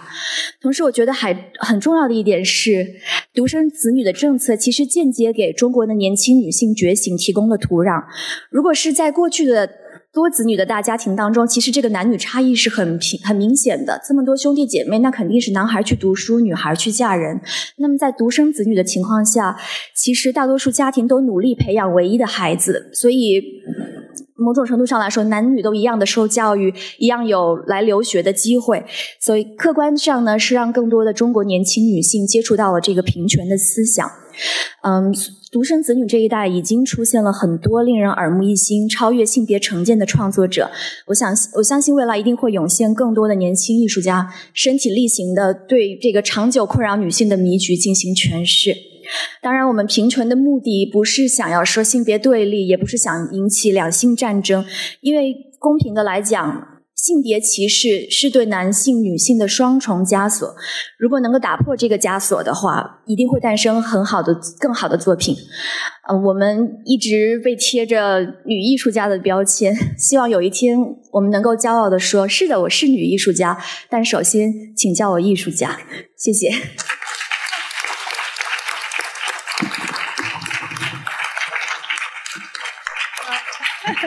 非常感谢呀！说出了很多我觉得女性的心声。我想在这边，正好我和李杰教授，我们都是女性的教授，所以真的感到非常能够认同。而且我觉得确实哈，如果要是说一个女性要非常强悍或者要怎么样，那么都是就是像一个男人的话，这样的话好像把男性也太单一化了哈，因为好像男性也是有各种各样不同的男性，有很敏感的男性，不是都是同一个类型的。但是真的是非常非常感谢。现在因为我知道我们没有那么多的时间，然后想我们这个听众反应很热烈的 you know， 然后呢一定有很多很多的话，有很多的问题想和我们几位主讲来交流所以如果观众如果有问题的话，我们有同学就是拿着麦克风，他可以就是你可以对着话筒来讲，如果有问题的话就举手就可以。好，传递是的，对，这位。非常感谢今天几位嘉宾来到 Harvard。然后我对方文山老师有一个问题，因为就刚才您提到说，您作为专业的词人，跟高晓松老师还有罗大佑老师相比，他们更多是源于自己内心的一种创作，然后写在纸面上，这个作品就完成了。那您更多的实际上是服务于他人，用一种客观的一种心态去服务于他人的心境。那我现在想问的是说，如果您定义为您的工作更像一种其他这种服务业的话，那您觉得您这种词的创作是更多的是因为天赋呢，还是说后天也是可以去培养的？谢谢。好的，谢谢。我只是举我们创作的一种应该讲说顺序，比如说我们接到个委托案，然后再去创作，可是里面还是有我们自己的观点或是我们自己对这个事情的認同。然後至於說你去創作這些歌詞是後天，我覺得是後天吧，因為我覺得創作來自於觀察，然後你要有能力觀察，然後把觀察到的畫面變成文字嘛，或者是變成音樂嘛，或者是體驗到的情感變成音樂或文字嘛。那至於說我去創作一些所謂中國風的歌詞好了，可能法如雪什麼什麼東風破煙花映的這些，我覺得我會先構思一個畫面，一個故事，然後再用副歌的時候用一些情緒的字眼，然後 A1、A2 用畫面去把時空帶出來。因為我不希望說一首情歌講老半天，講傷心，講老半天不曉得他在語句過後的第二個禮拜傷心呢，還是在天台傷心，還是在咖啡館傷心，還是轉角處傷心。我個人的習慣，我喜歡設計場景，讓人家知道說起碼知道他在哪個時空背景或哪一個場景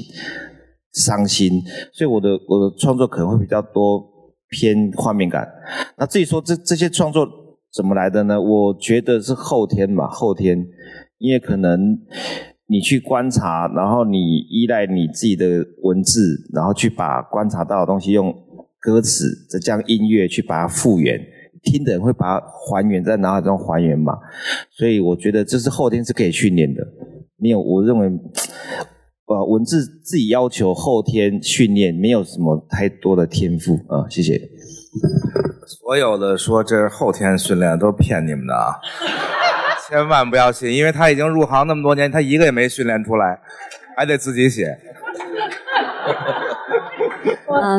我想利用一下我主持人的身份来加一个问题，一个 follow up question， 因为正好，因为我们刚才说过，就是演员女士也是为很多影视作品做主题曲。你觉得你认同那个方文山老师他的这种，就是他这种很强调这个服务他人情感？在你来说的话，能不能稍微讲两句？不服务不行啊，那是甲方啊。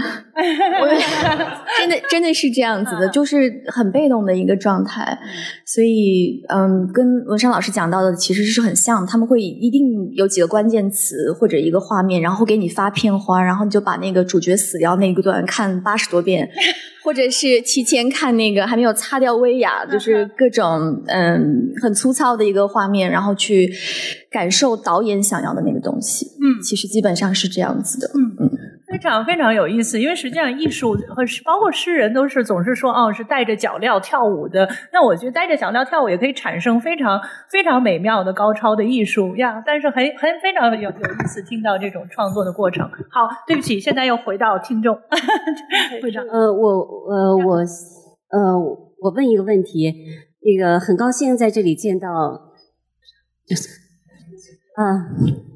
你好，我叫刘飞，我是这个肯尼迪学院的访问学者，我在这里很高兴见到这个各位老师。我就想问，我有一个，因为我是唱着像罗大佑老师他们的歌长大的，我到现在还唱，像那个《光阴的故事》，我到现在还唱，我洗碗的时候、做饭的时候，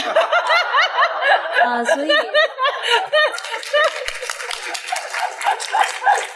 然后呢，我也教我的孩子唱，因为他现在他就是一直唱英文歌，但他这可能是他仅懂的1、2首的中文歌曲了。我就想象我们那个时候我们唱歌，我从来不觉得是娱乐，但是现在我这个就是像90年以后，我现在这歌坛这个什么状况我就不太了解了。我觉得更多的是一种娱乐。我觉得如果是娱乐因素那么多的话，那它就不是一个经典，就不会是成为一个隔了几十年你还要能够传唱的东西。那我在这边我也就很喜欢电影歌曲，我看到美国很多电影歌曲它真的是经典。你像那个蒂凡尼的早餐。您说您的问题是？我的问题就是说，看你们二位就是怎么来评价现在的这个娱乐业，就是说我们还有可能回到那个80年代、90年代那种歌曲，就影响我们的，就成为一生的记忆。好，谢谢。虽然您这个问题我不是太了解那个整个中心点的，不过大致了解这问题的感觉。因为在90年代到其实比较厉害是在2000年以后的网络的数位跟特别发达嘛，每个人现在都有个手机，所以在以前我们看演唱会或是做演出的时候，现场基本上是不可能拍照的，不让人家拍照，而且每个人手上有个手机，你进场的时候又不可能叫大家手机不要带，所以就那个习惯就养成了。在现场比如说大家拍照呢或是录音是还蛮正常的事情，除非你特别严禁，大家一定不能做这个事情。那人类的行为是一种习惯的一种延续。我想你刚刚的问题重点是在于说，现在的歌曲很多是被跟这种 game 结合在一起，跟年轻人的这种电脑式的这种生活连接在一起。比如现在年轻人很多是看 YouTube 嘛，看 QQ 或是其他这种的来结合他们的音乐的想象力，这样他就非常容易被跟娱乐想象在一起。可是那个专门属于音乐本身的心灵那一块，它还是存在的。只不过它被广告歌曲啦、电视啦、电影啦什么各种东西，或是 TV game 这种东西连在一起而已。所以我觉得音乐最简单那一部分它还是存在的，你洗碗的时候还是可以唱歌。还是在，不要担心，就像古典音乐它永远不会消失的一样嘛。这个世界还是有很多努力的，叫他6岁的儿子要拉小提琴，拉得很难听，可是他还是要学，因为他知道那个是人在成长的过程里面很重要的一个部分，不是为了取悦大家，而是那个东西6岁的小朋友去学，7岁小朋友去学，对他整个人格的成长是有帮助的，因为他会知道说是人生什么是美的，然后那美的追求是很久的一个事情，这个是不要担心，不担心。谢谢4位老师，今天就是到哈佛来跟我们分享，就是老师们的经历和对音乐的认知。我记得好像在哪里看到高晓松老师说过，这个日本音乐的精髓是日本是它的这个旋律，然后中国音乐的精髓是歌词，欧美音乐的精髓是节奏。我觉得很多人都很有共鸣，然后我自己是比较喜欢日本音乐的，常常是因为它没有歌词，我觉得我听音乐的时候可以就是自己去想象，或者自己赋予它一些情感。所以我想问一下，因为4位老师就是不管是就是创作型的，还是说这个切片型的这种，对，就是想问一下，你们自己听歌的时候有没有过这种同样的感受？然后你们在创作的时候，就是有没有写着写着可能觉得，哎呀，我这样写会不会限制这个听歌的人的这个想象力，或者就是类似这样的一些经历？对，谢谢。那4位看，小松，小松。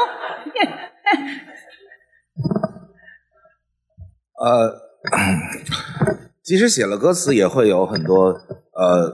发散型的这个意义。每个人听的时候，用自己的心情去对接它，其实是不一样的感受。还有听错的时候，就比如大佑写一首歌，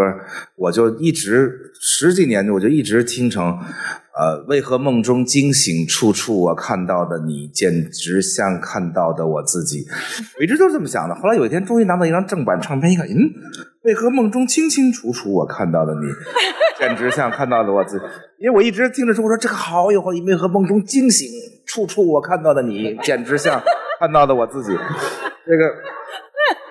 甚至可能比清清楚楚还稍微更生动一点。这个，所以实际上接受是一半的创作，应该是这样说。尤其是近现代以来的艺术已经不像过去是单向的创作，然后接受是完全被动整体的，而是接受已经成为一门很重要的学问，就是你怎么去接受这个东西。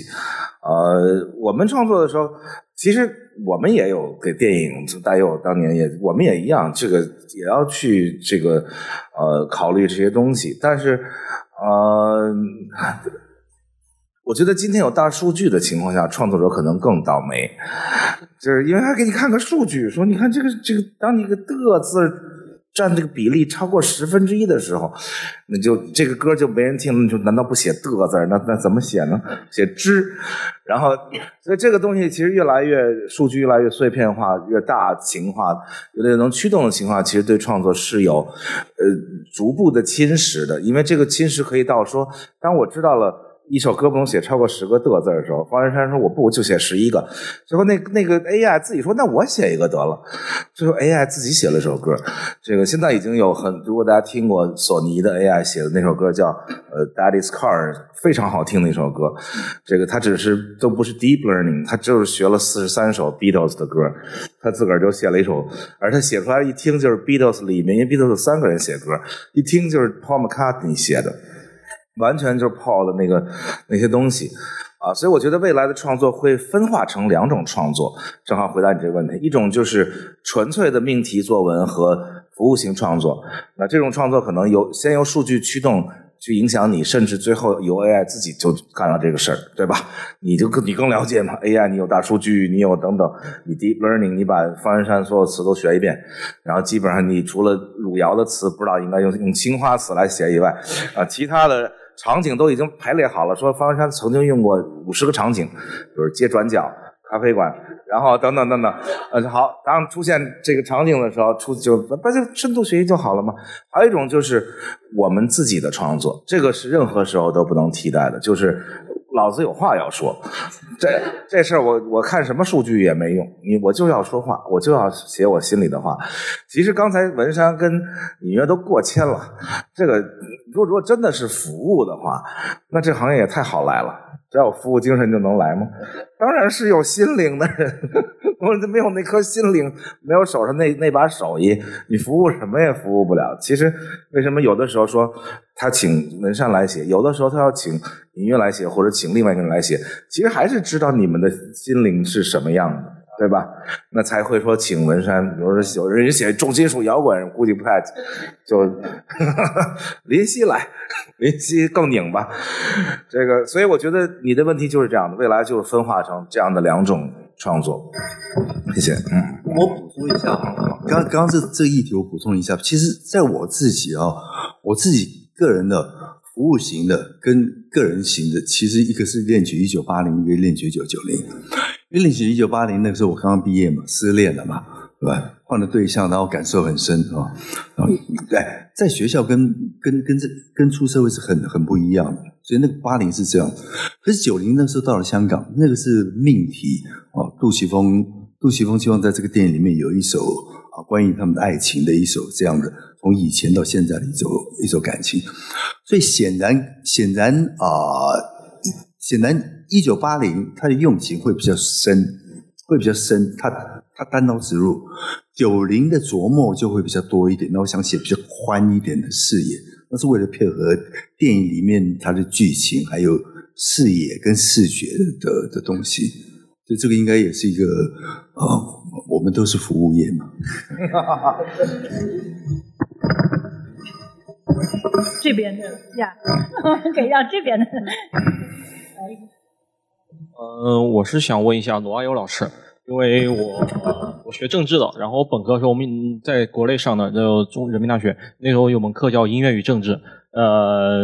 讲流行音乐学的就是您和崔健。然后我一个问题就是说，通过您的最开始讲野百合也有春天，知乎者也，到后来注入这个皇后大脑洞，然后到美丽岛事件、绿色恐怖分子，就是您对于您自己的认知的一个社会或者说一个理想的政治的状态是什么？就是您自己认为的，您认为的它一个社会状态是什么？因为我觉得您涉及到整个华人世界的一个政治和社会一个感觉，我就想问一个这个问题，因为香港、台湾和内地的政治截然不同，而且不同的时代它的政治也截然不同。您在不同的时代创造出的不同的作品，我就想问一下，您个人的一个一以贯之的想法是什么？谢谢罗阿友老师。个人的什么？个人的理想社会。理想社会。哦。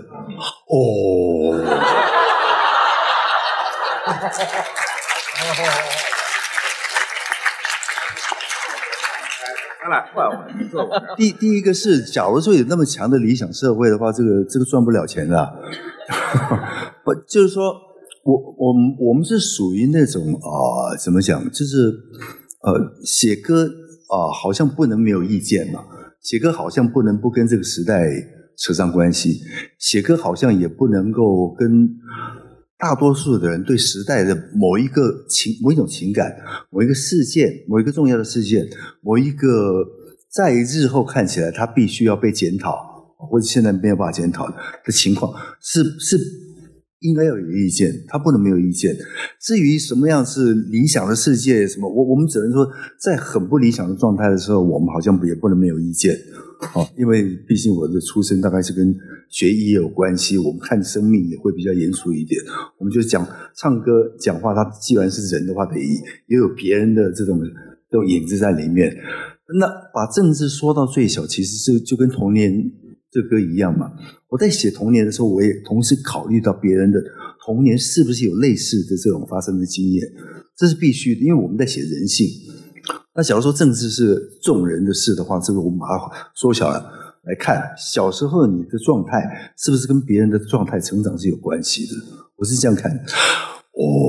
这个理想世界这个很难很难，不好意思。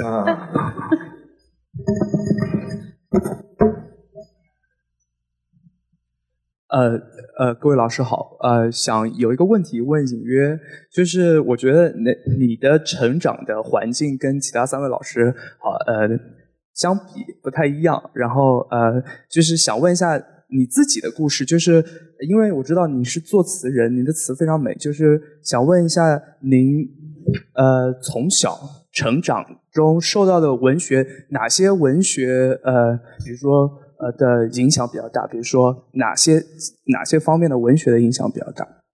好，谢谢。我真的还没有想到会有单独问我的问题。然后这个其实是这样的，我比较倒霉，我父母都是中文系的老师，然后所以我其实正常小孩的成长，他可能得经历一个图像的一个阶段吧。我其实没有这个阶段，我很小，我就不想说具体多小，就逼着认字，就逼着自己就看书，然后家里就以这个为荣嘛。其实现在长大了，大家知道这个智力是有很多维度的，包括我们对自己身体肌肉的控制啊，对这个图像思维能力啊，语言思维能力。但中国的家长特别喜欢说我小孩能背多少多少诗，所以我就从小是那么长大的。但是我觉得那从小看的书就是那些中文系的教材，然后就在然后但是我小学的时候有偷看一些他们藏在床头柜里面的书，然后就是田教授最近写的那个《金瓶梅》，这个我觉得这是当然这个话题不能太深说。然后，其实我觉得作词不光是文学方面的素养，其实我从很小开始也是花了10几年的时间，一直在少年宫，就是每一个周末、每一个假期雷打不动就是去少年宫。然后98年的时候，南方发大水。我那个少年宫在东湖的旁边，然后东湖的水就那时候很小嘛，上小学已经在我腰这儿了。然后因为在少年宫要待一整天，就得举着那个中午睡觉的凉席这样，然后趟过水去，就这样去上课。所以说，单纯来讲，不仅是文学的影响，有很多还是音乐方面的这样一个训练，就是包括我觉得写词的时候可能会有一个长处，就是我对这个曲子的理解可能会比较深一些，包括在写出这个词或考虑到这个歌手唱的时候，这个唇齿音，他这个唱出来的是一个什么样的效果？因为其实从小我觉得这是一个综合的经验吧。我是学石油机械的，所以其实隔得挺远。我现在是这边的 PhD， 然后我刚做了个小抄，就是我感觉今天就是主办方非常的用心，基本上是集结了几代中国的音乐人，然后我在这个台上就感觉看到了中国音乐的缩影，然后所有的 KTV 必点歌曲都在这儿了。然后我想要问的是这样子的，就是各位老师觉得就是你们最大的这样一个异同点是什么？然后从你们几位，我觉得其实是可以看到中国音乐的这样一个发展的。然后不知道你们对这个有什么看法？然后我刚刚听完大家的讨论，我的感觉就是罗老师和高老师相当于是新概念作文的获奖作品，然后方老师和尹老师是这个高分作文的这样一个满分作文的一个状态。所以我不知道是不是中国现在的音乐更趋于这样一个应试化了，还是怎么样的好，那麻烦各位了。这个对，就是我的问题就是各位觉得中国音乐现在的这样一个发展的趋势是一个什么样的趋势？是商业化、应试化的，还是说更能慢慢的有更多的内涵去慢慢的去挖掘？我想因为时间限制，我们是不是再收集2、3个问题，然后一起回答？对，好吗？好，我的问题是随便哪个老师都很想知道您的答案，就是您怎么想关于艺术家和评论家的关系这个问题？可不可以再评论家？对 critics。然后因为讲2个可能小小的anecdotes， 就是您可以知道我问这个问题的目的，就是南京一个 anecdote。OK， 时间有限。OK， 那么2句话吧。南京大学以前特别著名的古典文学研究专家程千帆老师不让自己的学生做大作家的专人研究，因为觉得无论是思想的思维水平，还是这个艺术的感悟力都不能 match。第二句话就是杨绛先生以前说，钱钟书先生偶尔听到能入耳的赞扬，会觉得既惊且喜。这个后面有很深的骄傲和他自己的 judgment 在里面，所以大概就是这个问题。谢谢。喂，很激动，看到各位真人啊。我就一个，我想有一个给小宋老师的问题，就是在你节目里也看过，就是你对80年代大师辈出的那个时代的怀念。然后我们现在正步入一个就是 5G 区块链，然后 AI 时代的这么一个大的一个时代的到临的来临。然后您刚才也说到一点点关于这个话题，那我的问题就是您觉得这样一个新的时代背景下，有助于就再次催生出一批大师吗？谢谢。我们很抱歉，我知道大家有很多问题，可是我们时间已经有限了，已经到了，我们最后再收一个问题。我们的同学的拿话筒，好像他们有自己的想法，所以我就让拿话筒的同学来。非常感谢我非常感谢给我这个机会我是哈佛大学工程学院数据科学的学生来自于中国天津我想问一个问题呢，是关于作曲的这个问题本身，我是想问，各位老师如何看待中国简谱记谱方式对于中国音乐、对于世界的传播？我想介绍一下大概的背景，就是我本身从小是学习民乐的，本科就在美国读书。当时我很想做的一件事情，就是把自己所热爱的民乐还有中国音乐文化推向给我的同学，推向给我周围的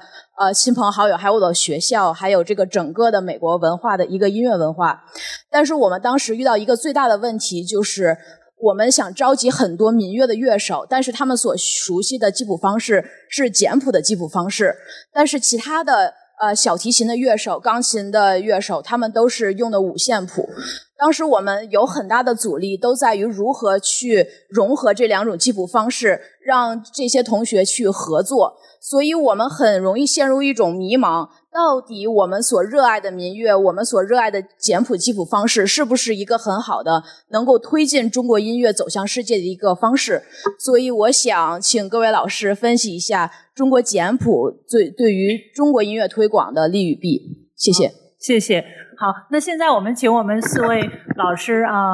看那刚才的我先回答最后一题好了。好，那我先回答最后一题好了，因为这个比较容易解决，因为它纯粹是请坐，因为它纯粹是个技术问题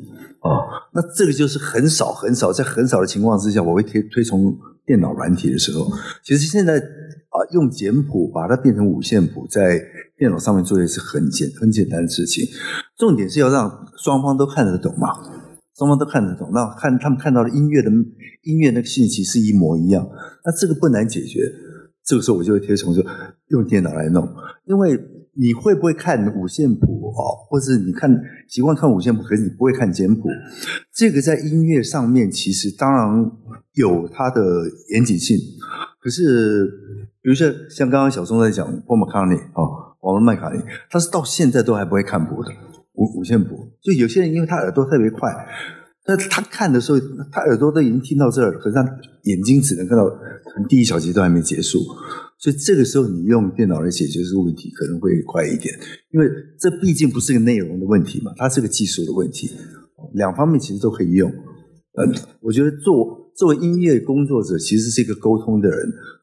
人就要想办法使得简谱和五线谱两边都可以用，因为那个内容其实是一样的。不要担心这个问题。那个，我补充一句，在流行音乐的录音过程、实践过程中，如果都是功能性的乐器，其实用简谱更灵活。就比如说，我跟你说个特简单的，就在棚里，歌手突然这嗓子今天唱不了这么高，如果你要用五线谱，所有谱都要重写。因为五线谱只要升半个调，就全部都要重写。但是如果升那简谱，根本一点都不用改。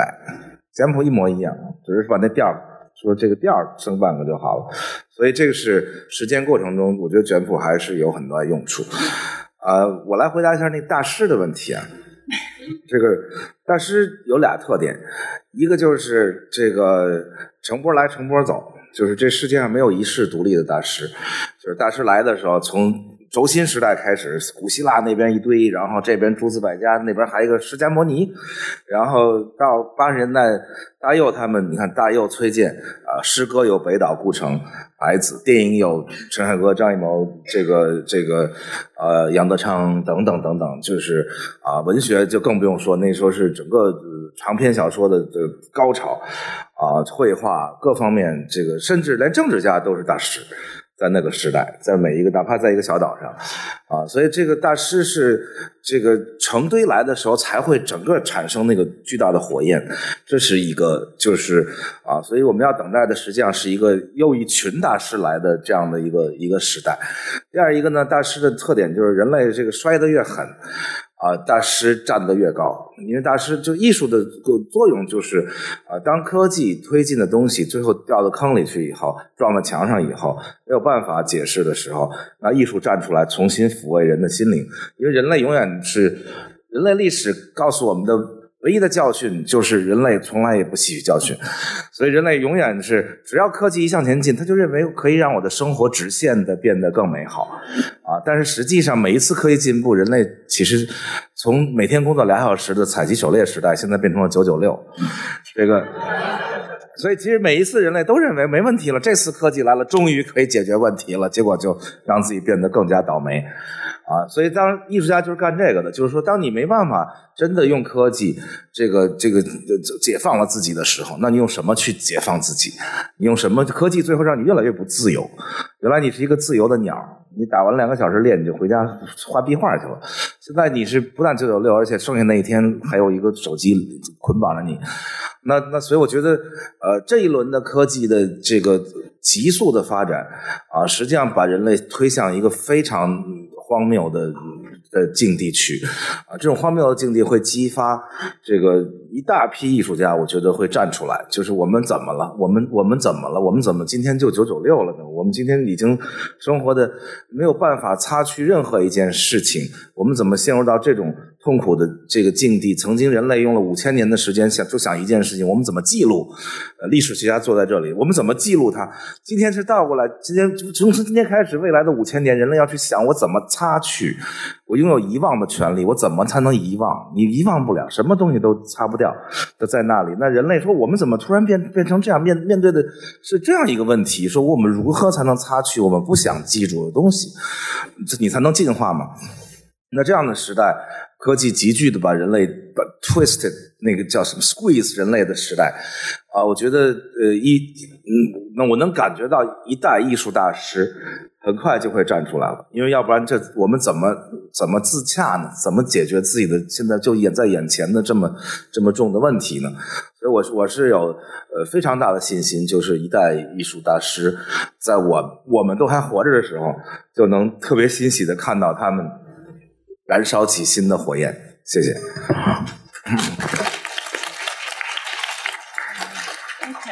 要不要请文山老师和尹约女士，你们要不要再说一两句对刚才的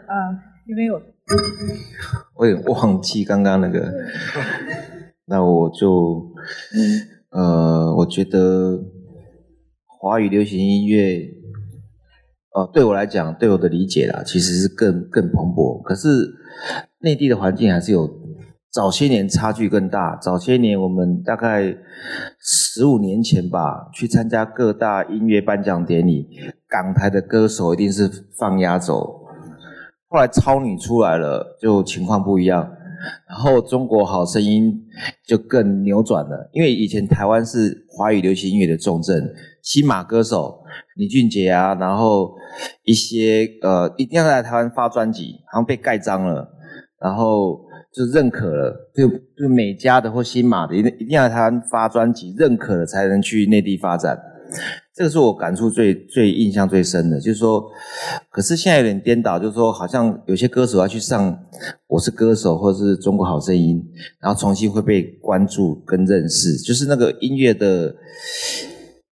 我觉得是商业的主导权啊，商业的主导权现在在内地手上，以前是在台湾或是香港、港台，我觉得这个对我来讲感受还蛮深的，像孙燕姿啊、林俊杰一定来台湾发展，然后有个知名度了，基本上你下飞机大家都认识你了。就像早期那种日本歌手，他都不用来台湾，台湾的媒体会有个日韩专栏东洋版专门报道他，他只要在日本够红，他只要下飞机，他在台湾就红了。然后台湾早期大概10年前，这个歌手只要在台湾够红，他只要下飞机，北京也知道他，上海也知道他，广州也知道他，可现在已经扭转了啦。我觉得这个让我感受还蛮深的，就是那种商业的主导性。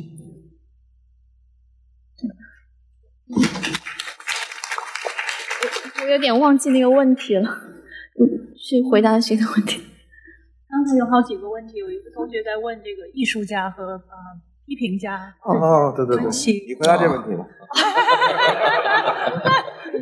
天哪，这个问题说出来好容易得罪人，但是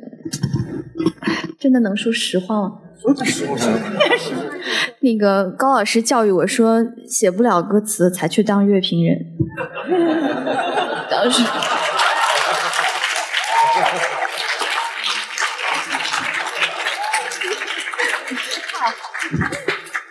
好, we'll end on that note. So, 真的今天非常的开心，而且就是我都学到很多东西。就像刚才一位同学说的，请到4位真人哈，在这边跟大家见面。而且我觉得我们的听众也都问很多非常有意思的问题，真的就像是这个高晓松老师讲的，像一个沸腾的锅在咕嘟咕嘟。像我们今天也是如此，所以很感谢他们分享他们的创作经历，而且跟我们分享很多他们非常不同的一些想法，一些创作的角度，从性别方面，从作词作曲，然后各个方面。我就想最后讲一句，就是在我来看，我是研究这个古典文学的学者，然后我也是一个音乐爱好者。我想说的一个就是说，也许有的时候我们未必需要把这个商业性、娱乐性和艺术性分得那么截然的那么清楚，因为我想如果从西洋的例子来说的话，那么巴赫，我们都知道巴赫的音乐，那么他常常他的每一首曲子都是被委托的，都是被委托产生的，并不影响它是一个他自己的独特性、他的特色、他的伟大那从中国的例子来说的话，我就会想到宋朝那些词人晏殊、晏几道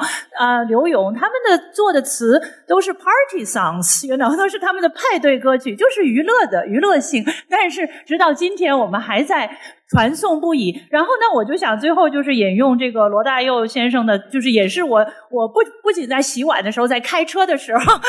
我也常常会想到他的那个少年时候唱的他那些歌，然后他里面有一句就是说穿过你的黑发的我的手，所以我想用他的这句歌词，这句词，而且就是一句诗，然后我想把它稍微变动一下。我想这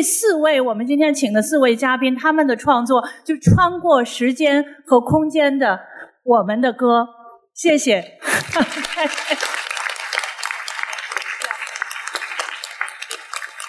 OK， 谢谢大家，谢谢大家。